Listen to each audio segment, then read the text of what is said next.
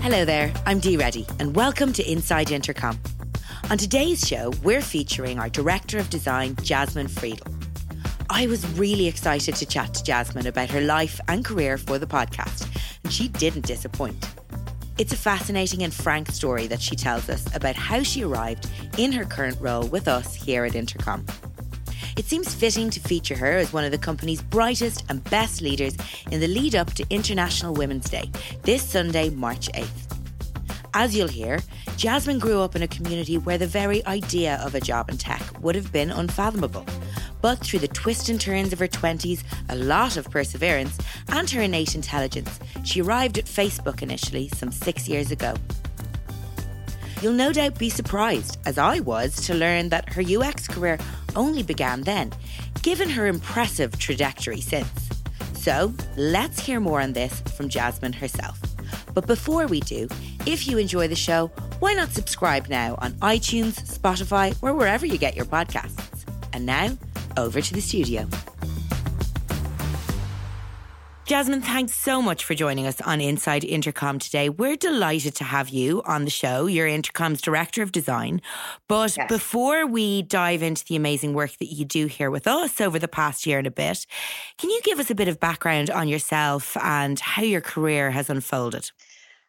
Yeah, totally. And thanks for having me. I'm super excited to have this conversation. So how my career unfolded, where shall we start? Where to start indeed, because it's such an interesting career trajectory. Let's go back to the beginning. Okay, let's do it. So I've been actually digging into sort of how I got where I am a lot lately, mostly because I've been thinking a lot about purpose and what it means to be a leader and what my impact on the world is. So when I think about how I got into design, I actually go back to like the early days of how I grew up. So the short story, and I've shared this a few times, the short story is I grew up sort of like right dancing at poverty level in northern Wisconsin. And my mom and dad were sort of hippies. I was born in the late 70s. I'll give you that. And then you can calculate my age if that feels relevant. Okay. We'll leave it to the audience to do that. Yeah, exactly. So my parents were super, super religious. And when I started to think about, back then what I saw around me and what sort of like inspires you to take the career paths that you take, you as a child like need to see a model of that. And my mom was a stay-at-home mom, and my dad ended up having a lot of jobs over the course of my growing up. And so what I had seen was a stay-at-home mom. And I ended up going to my first school experience. I was homeschooled for my kindergarten year, but my first school experience was actually in a Mennonite school. And that's like a very, very conservative branch of sort of segregated from technology in the world, very peaceful servitude. Wow. And so then the only sort of role models that I saw for female, professionals were teachers. And I didn't really know going into school what I wanted to get into. I, went to a Christian school throughout my, the Mennonite school when I was in grade school. And then for junior high and high school, I was in a very conservative Christian school. And, any sort of like a patriarchal school is usually pretty small. And so like I had 16 kids in my graduating class, which is not a lot. It's not the typical high school experience. No, not by any means. Not by any means. It was cool because I got to be valedictorian. Like when you're out of 16, like it's not hard to rise to the top. You should just tell people you were valedictorian. Yeah. Leave out the 16 people.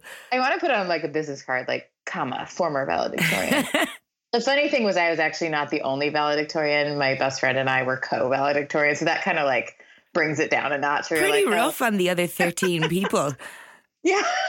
If you weren't salutatorian or valedictorian, then like you were fine, but you really got exposure and experience to all of these things because it wasn't limited by, needing to be qualified because they basically just needed butts and seats. Yeah. But obviously you had to have a natural want to involve yourself in these things as well.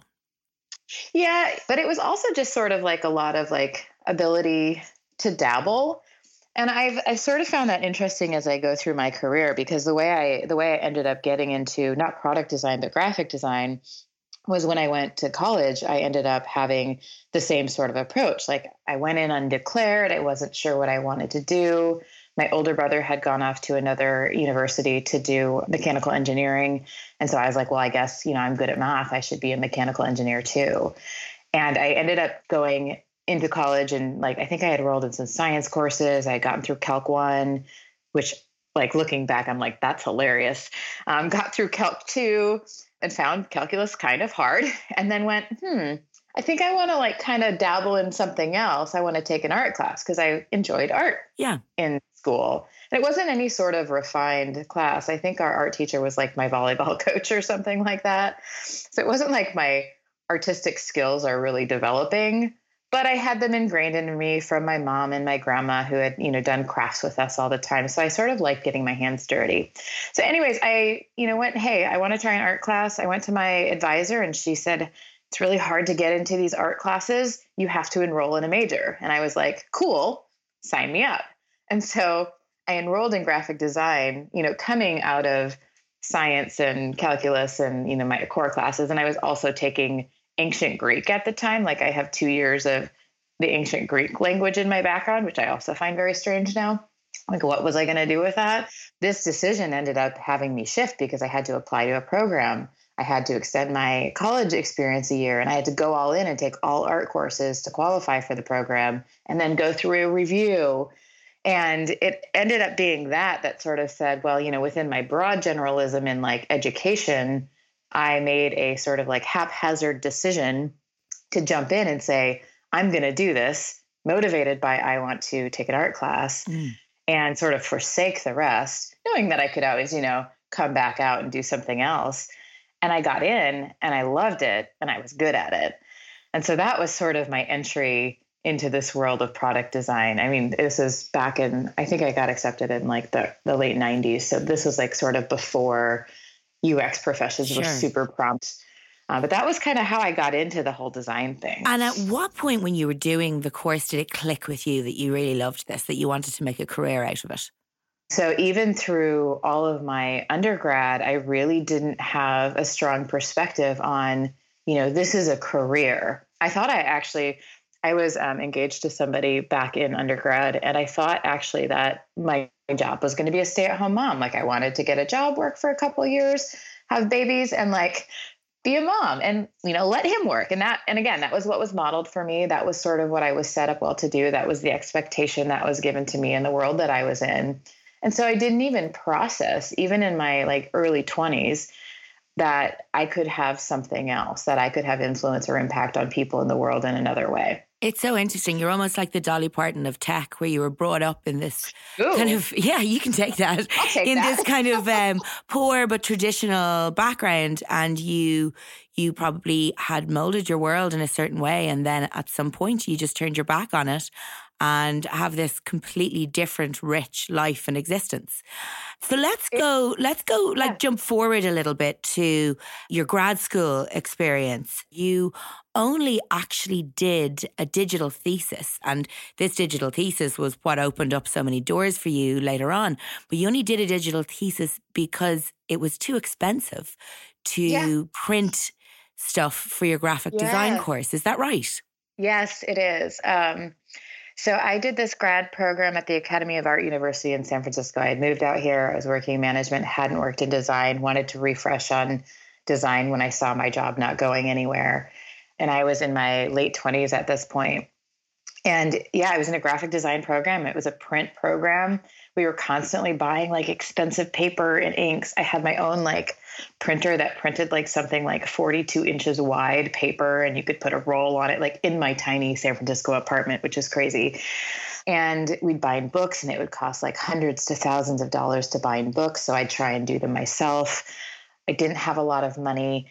I was working full-time and doing grad school full-time. And the reason I was working full-time was because rent in San Francisco is super expensive, and I needed to be able to pay that. Sure. So the money I was bringing in wasn't even covering my rent, and I was needing to take out loans for the rest. So I was really conscious of how far I was putting myself in debt. And the program was quoted to me at 2.5 years, and it ended up being 4 years. So it's an extra 1.5 years of cost, which I wasn't looking forward to. And so towards the end of it, I was just sort of like, I was broken. I was broken in so many ways that I had to think really strategically about how I could get through this without spending the literally thousands of dollars that I would need to spend to, have books bound.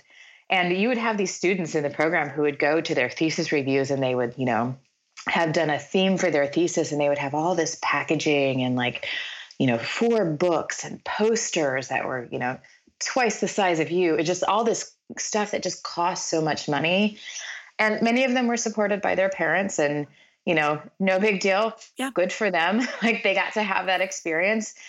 Mine was more like, I just need to do this on a budget. So when I was looking at my thesis project, I was looking at how to help millennials, because the millennials were a big thing at the time, how to help millennials manage their spending. It was something I was personally going through, and actually kind of funnily enough, played very much into the first real product design job I had, which was working on payments at Facebook. So it was a space that I was really interested in. And I was like, I can do an app. I can design an app.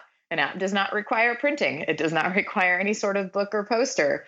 And so I sort of figured out how to do UX design without any resources and without any guidance. So that informed and led to your UX experience. As you mentioned, you worked for Facebook for 4 years. Let's talk about your time there, because you were involved in some really fascinating projects. You mentioned payments in Messenger. I know you also worked on Safety Check and some at public schools. What sticks out for you as a really, really exciting project to have been involved in? Yeah, I think, the thing I learned about myself at Facebook was that I could get excited about just about anything. I could find the meaning behind it. And so when you sort of look at payments at Facebook, that's sort of, it's financial and it's dry, and it's not the most it's not the thing that people go, I want to work at Facebook and I want to work on that. They usually want to work on Messenger or something really sort of consumer facing and forward and edgy. And I found that really interesting because we were solving a problem, and the problem isn't as evident to us who are in the first world. It's more evident to those who are in the third world, in that we were enabling people who had small independent businesses in places like, Jakarta or, Delhi or places like that, to be able to sustain their business through Facebook, through advertising and selling their goods. And so I found that really fascinating, when normally to me, I'd be like, oh. But as far as looking back and saying what was the special moment that I had at Facebook, it definitely was the Safety Check project. And that was, it's also still up and running. That's the one where, if your friends or family who are on Facebook are in an area that there is a natural disaster or some sort of crisis, you can mark yourself safe and then alert your friends and family that you're okay. And that allows people, it gives peace to people who are connected to you in some really dire situations. And it's such a fascinating one that I'd argue is one that probably needs no introduction, because I would say it's one of the more iconic features in Facebook. How did that spark of inspiration come to you for that? This is a project that came through in a hackathon. This was an engineer, his name is Peter Cottle, who had noticed during the Boston Marathon bombings that people were using Facebook to be able to tell each other that they were safe. Sure. And so he went through a hackathon and designed a megaphone, which is basically just a banner, or built a megaphone. It was just a banner at the top of the page that says, oh, there's this in your area, I'm safe.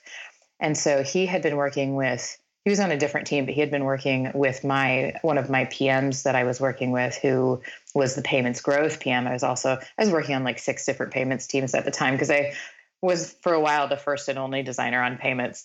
But she came to, with this megaphone and came to me and said, what do you think about this? And I was like, holy crap, we need to work on this. This is not just a banner that you check. This is an experience. This is something that people are going through. This is very emotionally and anxiety ridden. We really have to think through the experience. And so I was like, I want to do this. And so, well, first she asked me if I wanted to do it. And I think I was like, I don't have time for this. And I was like, no, I have to do this. It was I'm better at prioritizing now. So we jumped on, and I was working with a handful of other designers. I recruited a few other designers to work on it. And there was sort of a creative director type person who was working from our New York office that was sort of like doing design, but hadn't done this kind of design before. So I ended up leading the design of that project almost through to launch. And it was, to date, like I've worked in education, and I will say that's some pretty meaningful work. The challenge with education is you don't see results immediately. You build something wonderful on a platform, and it takes years for you to see the results of students. Like, did the platform or the learning style that we helped enable, did that affect people's lives? Well, you don't know until they like get through high school or through college. Of course. And so there's like an 8-year span on working with high school students to see if your work is successful. Safety Tech, on the other hand, we saw that fairly immediately, the effect of it, and it was outstandingly positive, especially for all of the stuff that Facebook has gone through lately. And I think that was the thing that was really special, was that we were able to actually like look at natural behaviors on Facebook and create a lot of good for the world. And I do think it has a good impact on the world because, when it gets engaged and when there is something that happens, and, I'd give the example of the Bataclan incident in France. That was the first time I became aware of it. And I realized, oh gosh, I actually know 15 to 20 people that are in Paris or live in Paris. Yeah. Whereas if I had heard that on the news, I don't know that it would have resonated as much with me how close that was to my life. And I think that's a really important thing for people to be able to connect with world events like that. Yeah. And understand how far reaching they are. Yeah. And at the time, Facebook has since changed its mission, but at the time, it was all about making the world more open and connected. Mm-hmm. And what you're saying was so in line with our mission. It's the world with technology has gotten so much smaller. Like, we have access to things and people that we didn't, 20 years ago, and using that access for good and making sure that it's not just about, connecting with anyone. It's about connecting with people in meaningful moments. I think that's really powerful. So let's chat a bit more about that decision-making time when you decided to join us. You've said before that it was a quick but thoughtful decision. So what was it about Intercom that made you so able to make that decision quickly? First of all, it was funny. Like, I went out and found Intercom. Intercom didn't find me. When I decided it was time for me to move on from Udacity, I knew that I had some space to do that. And so I could be really intentional about what I wanted and what I didn't want. And so I had gone and looked at I think I was looking on, like, I don't know, wherever you find jobs these days, Glassdoor maybe. And I saw the role and the way it was written, I was like, that's me. Like, you need me. And I had done the same thing for Udacity. And I was like, so somebody needs to come in and, lead the team in SF and build out a team and like write about design and product. And I was like, oh, this is all the stuff that I do. And so Emmett, who's the senior director of design who covers the Dublin and London teams, had actually reached out to my husband, who's also a product designer, about the principal design role we had in San Francisco. And so I happened to have Emmett's contact information from my husband. So I didn't even apply for the job. I had my husband connect me with Emmett, and then they just happened to be like, I had a conversation with Paul Adams, who's my boss, the SVP of product. And they just happened to be, I think, coming into, both of them are in Dublin, and they happened to be coming in for like a bunch of interviews for this role. And so they just said, come on down, like, come do an interview. And I don't think I was quite ready. I think I was still like, getting a portfolio together and thinking about what I wanted and really wanting to go wide in my exploration. Well, your current circumstances would suggest otherwise. Yeah, well, it worked. And this is what I think is so funny. Like, there wasn't a lot of preparation. And I know there were a lot of other fantastic candidates in the pool too. We deeply connected. Like, I can't describe how that room felt, but I felt like I was understood. I felt like we were talking about the right things. And I felt like I was having fun. And interviews can go, like, from, maybe not from my experience, but from hosting them, like, they can go a lot of different ways. And it wasn't just like good interview etiquette that I was using or they were using. It was as something better than that. And it was special. And so I walked away and I was exhausted. It was like some, long, incredibly long interview. And I walked away. I was heading to wine country with some girlfriends that night. And I called my husband on the drive over and said, hey, like, this is something special. And we talked strategy and we talked through what would be right for me and what would be right for us. And I had another interview that was coming up that I was also really excited about. And I think I got an email from Paul, that was a Friday on a Tuesday that was like, this is it. We could build some really great things together. And the sentiment that he gave me in his email was exactly what I was feeling.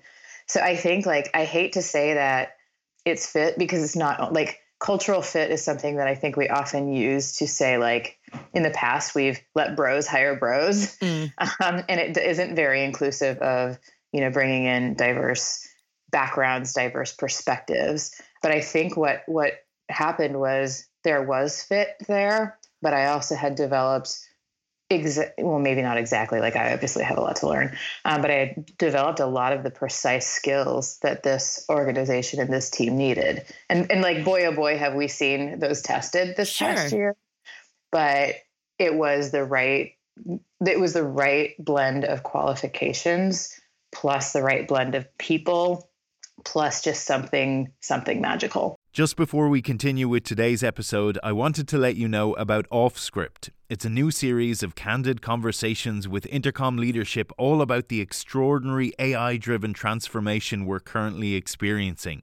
Episode 1 is on our YouTube channel right now. Here's a teaser of what you can expect. I don't want to come across as overly dramatic, but for every single tech company, this is an adapt or die moment. It's inevitable that all businesses are going to go AI first. It's just a matter of time. In this post-AI world, new companies will rise, old companies will fall. Of course, some of these new companies will flame out. Some old companies will pivot successfully too. I don't think any of us could see a world where this wasn't going to be one of the biggest changes in the customer service landscape ever. The world we care about is customer service, and it's so patently obvious that the old way will be quickly obsolete. We're racing hard to build a future which will result in better experiences and results for customers and businesses too. It's not just a product change, it's a mindset change. Let's make space to talk about all of this. We have so much we want to share. We want to explore these ideas in the open. We want to provoke new ones in you. We want to learn from your reaction. You just click the kind of big stupid go button, right, and see what happens. Welcome to Offscript. That's all to come on Offscript. The first episode is out now. You can watch it on Intercom's YouTube channel, and we'll bring you audio versions of the episodes right here. Now, back to today's episode. So let's talk about your team here at Intercom then. Yeah. How have you gone about building and structuring it? That's been a year's worth of work. So when I came in, one of the job requirements was to build up the team, and I had a fairly small team. I started off with 4 folks who were there and I think 2 open headcount, which to me was something that I was ready to take on. I had a team of 20 before that, and I was managing all of the designers and design systems, having dotted lines to brand, also managing design program management and research. So I had a pretty big scope, and this felt really tight and felt really manageable. And the short story is that every single one of my teammates left. And it wasn't because of me. I come in and they're like, see ya. But each of them had very specific individual reasons that they needed or wanted to go. One was a contractor and didn't want to go full time. One wanted to move back to San Diego. And at this point, we don't offer remote work. And so as we sort of went through those career conversations, as one does when they join a team and say hey, I'm here, I'm invested in you. Let's get you where you want to go. Where do you want to go? And that where ends up being not at Intercom. My goal as a people leader is always to put people before a product, because I believe firmly that the people is how you get the great product. And so in supporting each one of them through their transitions, I just had to I had to let them all go, and go sort of spread your wings and go where you're going to be great. And so that left me, not all at the same time, but that left me over time having to hire up an entirely new team. And so that's what I've been doing this past year, is getting the right people in. And the the great news is I have everybody I needed. It was definitely hard because I had to refashion all of my priorities to do this.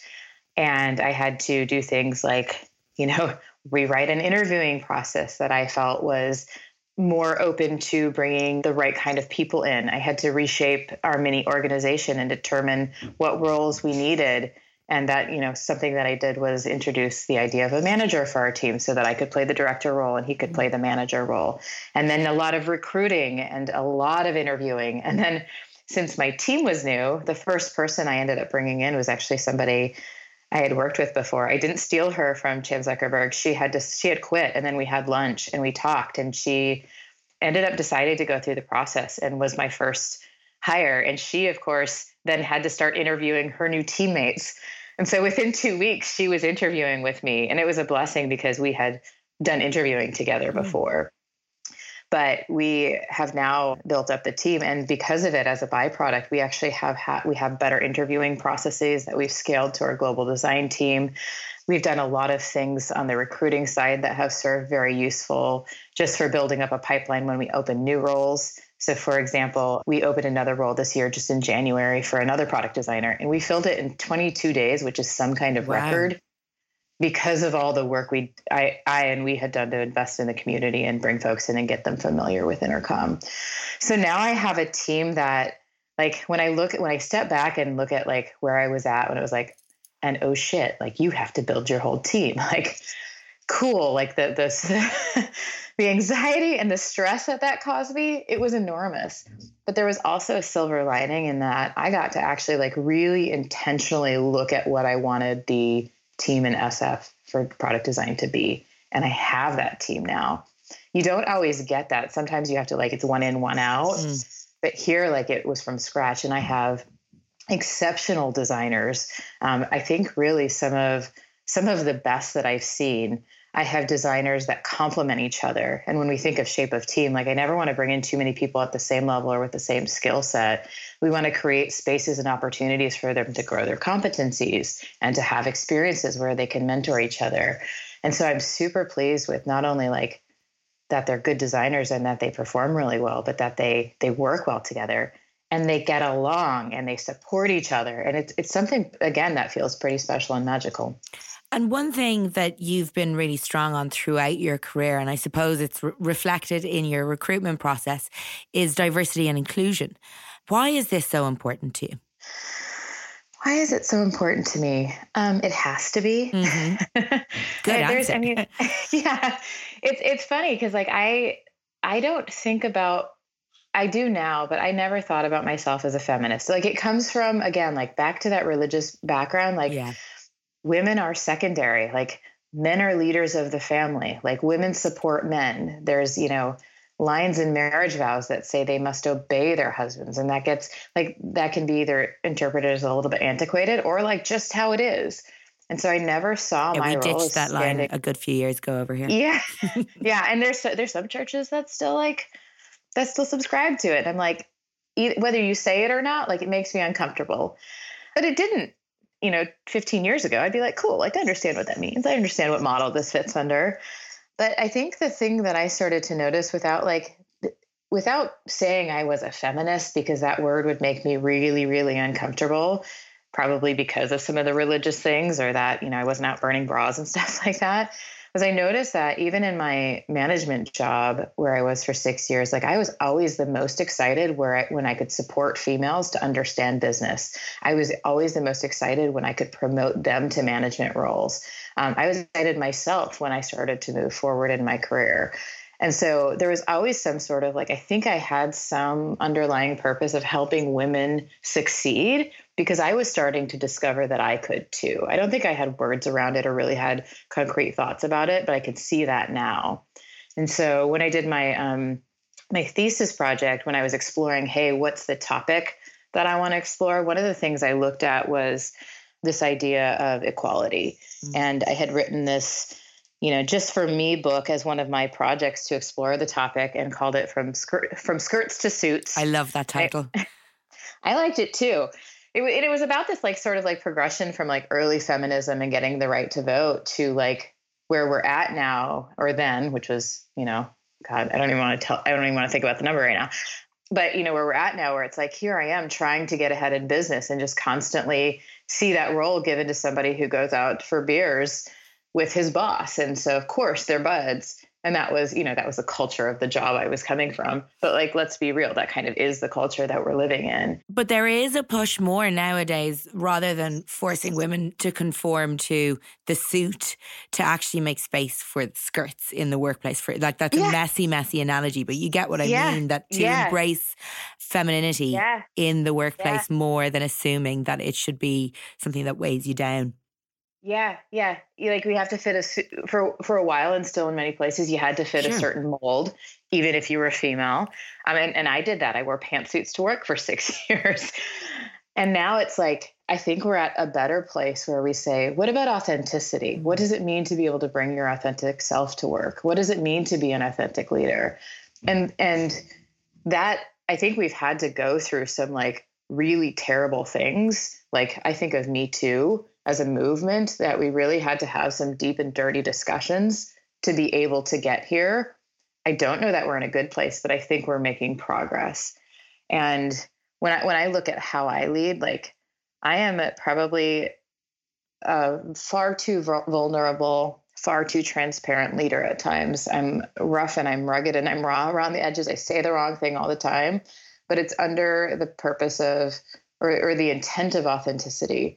Because I firmly believe that if we don't expose like some of the uncomfortable edges of ourselves, we don't give space for other people to feel comfortable with those edges and therefore like be honest about them or expose them themselves. And so it's one of the reasons I when I talk about my past, I'm like, let's just get into it. Like there's nothing that I have to hide. There are things that might be embarrassing. If it's not going to hurt me and hopefully not obviously hurt other people, then I'm always down to talk about just about anything, because I think we can do better with our authenticity, and that allowing people to be themselves is just one of a lot of other things that we need to do to enable more diversity and more inclusion. Which is a dream from my perspective, to be perfectly honest with you. But it's a really timely time to be having this discussion, because we're releasing this episode the week of International Women's Day. But more from a design perspective, Jasmine, I'm really curious to know what you think the importance or the impact of having, more diversity in the groups of people that are actually designing, because people very often design from their own perspective. Yeah. And I mean, when I came into Facebook, I remember it was when we were launching Facebook Home, which was basically, I think the HTC One was the phone that it came on, and maybe some other Android OSs. But it basically had Facebook was your home screen. And I remember looking at the team that was launching that, the design team, and it was 3 blonde white male designers. And at that point, I was like, that's cool. They're awesome. Like, I didn't really think about it. But now I'm like, where were the senior, like principal level female designers? Like they just didn't exist. And it's not to say that had anything to do with the success of the project. I think that when we think about diversity, there's so many different kinds of diversity. Some of it is like, we obviously want to bring in people from different ethnic backgrounds, different genders, and be able to get experience through that. The thing I worry about when we talk a lot about that is that we actually are just like chasing numbers rather than chasing outcomes. And we're looking at a place where we want to have like true equality through equity. And we need equity means bringing people up so that we have a level playing field. And so when we talk about recruiting and hiring, we often talk about numbers, but I fear that in especially like the tech industry, we are just like trying to pull people of color from like comfortable places to reach those numbers. And really what we need to do is like groom and enable people who wouldn't normally have opportunity to have opportunity and work towards that equality through equity. So that being said, like I think when I look at design, it's about having like exactly what you said, different perspectives. And that could be through different backgrounds, or it just could be from different like experience backgrounds, like how I grew up, for example. Exactly. Or even your experience of not being able to afford printing when you were in college. Yeah. And I think we could spin that in a way where, every white male would be, well, could say, well, I have this, nobody went through this. And we want to use that to still diversify our perspective. But there's places when I look at that where I think we're doing great. Like I look at the London design team at Intercom, and they're from, I don't know, I think there's like 6 or 7 designers there. And I think they're from like 6 or 7 different countries. Wow. So that brings in from all over the world, that brings in different perspective. And, when I look at my team, like we're 50% women, like that brings in different perspective. Like I've got 2 designers that are from China. And so they ended up having like big experiences in their lives in different parts of the world. Right. But there's also like things that we need to consider. And I loved working at CZI because of this. When we think of like, we can think of different sexual orientation. That's one that we obviously don't want to expose in the interviewing process if the candidate doesn't wish to, because that can go wrong in places that aren't looking for diversity and inclusion. But another thing that we talked about at CZI was like, there was a lot of like, liberal Democrats working at CZI because we're California, because we're pretty progressive in how we think about education and healthcare and things like that. And so they wanted to hire Republicans. Like, it seems strange, but like we actually have to have that balance in order to have that debate.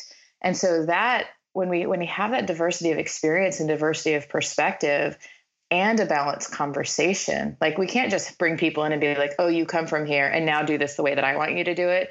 We have to actually encourage dialogue and encourage perspective to inform the work that we do in order to have better solutions. And of course, like the best examples of this are always from Facebook, where we were designing for like billions of people, and you'd get a designer who had an idea and they're like, I want it this way. And this very egocentric, I believe that we should do this because I feel this. And you're like, well, that's cool. But like, have you checked with, our millions of users in India? How do they feel? What do they need? And so user research became a really important part of our product organization at Facebook while I was there. It went from like a handful of researchers to I think there's like hundreds there now. Wow. Because we needed support in understanding different perspectives. And the reality is like even the most diverse design team can't do it alone. We still need to use data and research to inform our opinions. But that's advice I give a lot is like anytime you hear yourself saying I, say, okay, cool. Now what? What about other people? That's really good advice, because otherwise you're just designing in an echo chamber or drawing on a mirror, for want of better analogy. Yeah. Before we finish up, Jasmine, we'd love to know, is there anyone, and it could be a business leader or a design leader or anyone really, who you aspire to or who inspires you in the work that you do? Yeah. Yes. I'm thinking of this question because it's I sort of answer it in different ways based on who I'm motivated by at the moment. When I look at who I've been able to work for, I am so lucky to have the caliber of leaders that I have. And Paul, my boss right now, like I think he's phenomenal and one of the best people I've worked for. When I look at who's pushed me the furthest in my career, I actually have 2 female leaders that I feel so lucky to have worked for. I think at Facebook I had 3 female managers and 3 males. Like I also understand that this isn't normal. Sure. But I worked for Maria Giudice, who is also our CEO at Hut Studio and came over to Facebook when we were acquired. She was a direct manager of mine. And I also worked for Margaret Stewart. And when I look at when I credit who has helped me get to where I am and who has helped me really learn about myself and become the authentic leader that I am right now, and also understand that I have a long way to go. It's those 2 women. And it's because Maria, first of all, is the most authentic person that I know. Like she's weird and she's awesome because she's so true to herself and she's vulnerable and she's driven. And she actually wrote a book called The Rise of the DEO when she was doing her business, which was about the design executive officer. Okay. And I've been so close to her. And so she's become a friend and a mentor over time, as well as a leader. And I want to embrace that authenticity. And then when I look at Margaret Stewart, who's a VP of design at Facebook, she's working on some really tough stuff at Facebook right now. And she is there because she knows she needs to be there because she cares deeply about the world and she cares deeply about the company doing good in the world. And she is not only like a wonderful, lovely human, she's also just like a committed motherfucker. And when I look at like that tenacity and that drive that she has while still like being a funny and warm and lovely human, like I have so much to learn from that. Because tenacity, like when we go back to my purpose, like tenacity is not necessarily something I had. Like I sort of had this like go with the flow, kind of like this world doesn't matter. And so I've had to develop that over time to be fierce, like she is fierce. And I continually look back to those women when I want to look at a role model for who I want to be. So I think today especially is a great day to celebrate them, because they are the people that are blazing the path for folks like me. And I hope I can do that for others who follow me as well. Well, I think you certainly are. So before we let you go, Jasmine, where can people keep up with your work? Let's see. Probably Twitter. Mm-hmm. I'm Jazzy33CA for California. I go on and off, but that's where you can find me. Hopefully on the Intercom blog soon. I intend to do some writing this year. Well, we'll be doing a blog post. Check that out too. We'll be doing a blog post about this interview, so you'll feature on that. Awesome. And you have your own podcast as well. That's true. Thank you for reminding me. No problem. So me and my husband have this podcast called New Layer. You can find it where any podcasts are found. We're hosted on Anchor FM. And we really just sort of have a very casual, cool discussion, kind of like we've had Dee.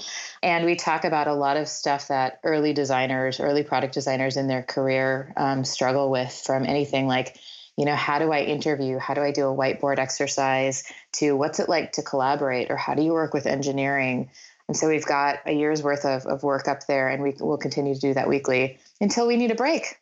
Fantastic. Well, we will certainly link to it in the blog. Thank you so much for joining us today, Jasmine. It's been a real pleasure. Thanks for having me. Same. I hope you enjoyed our conversation with Jasmine.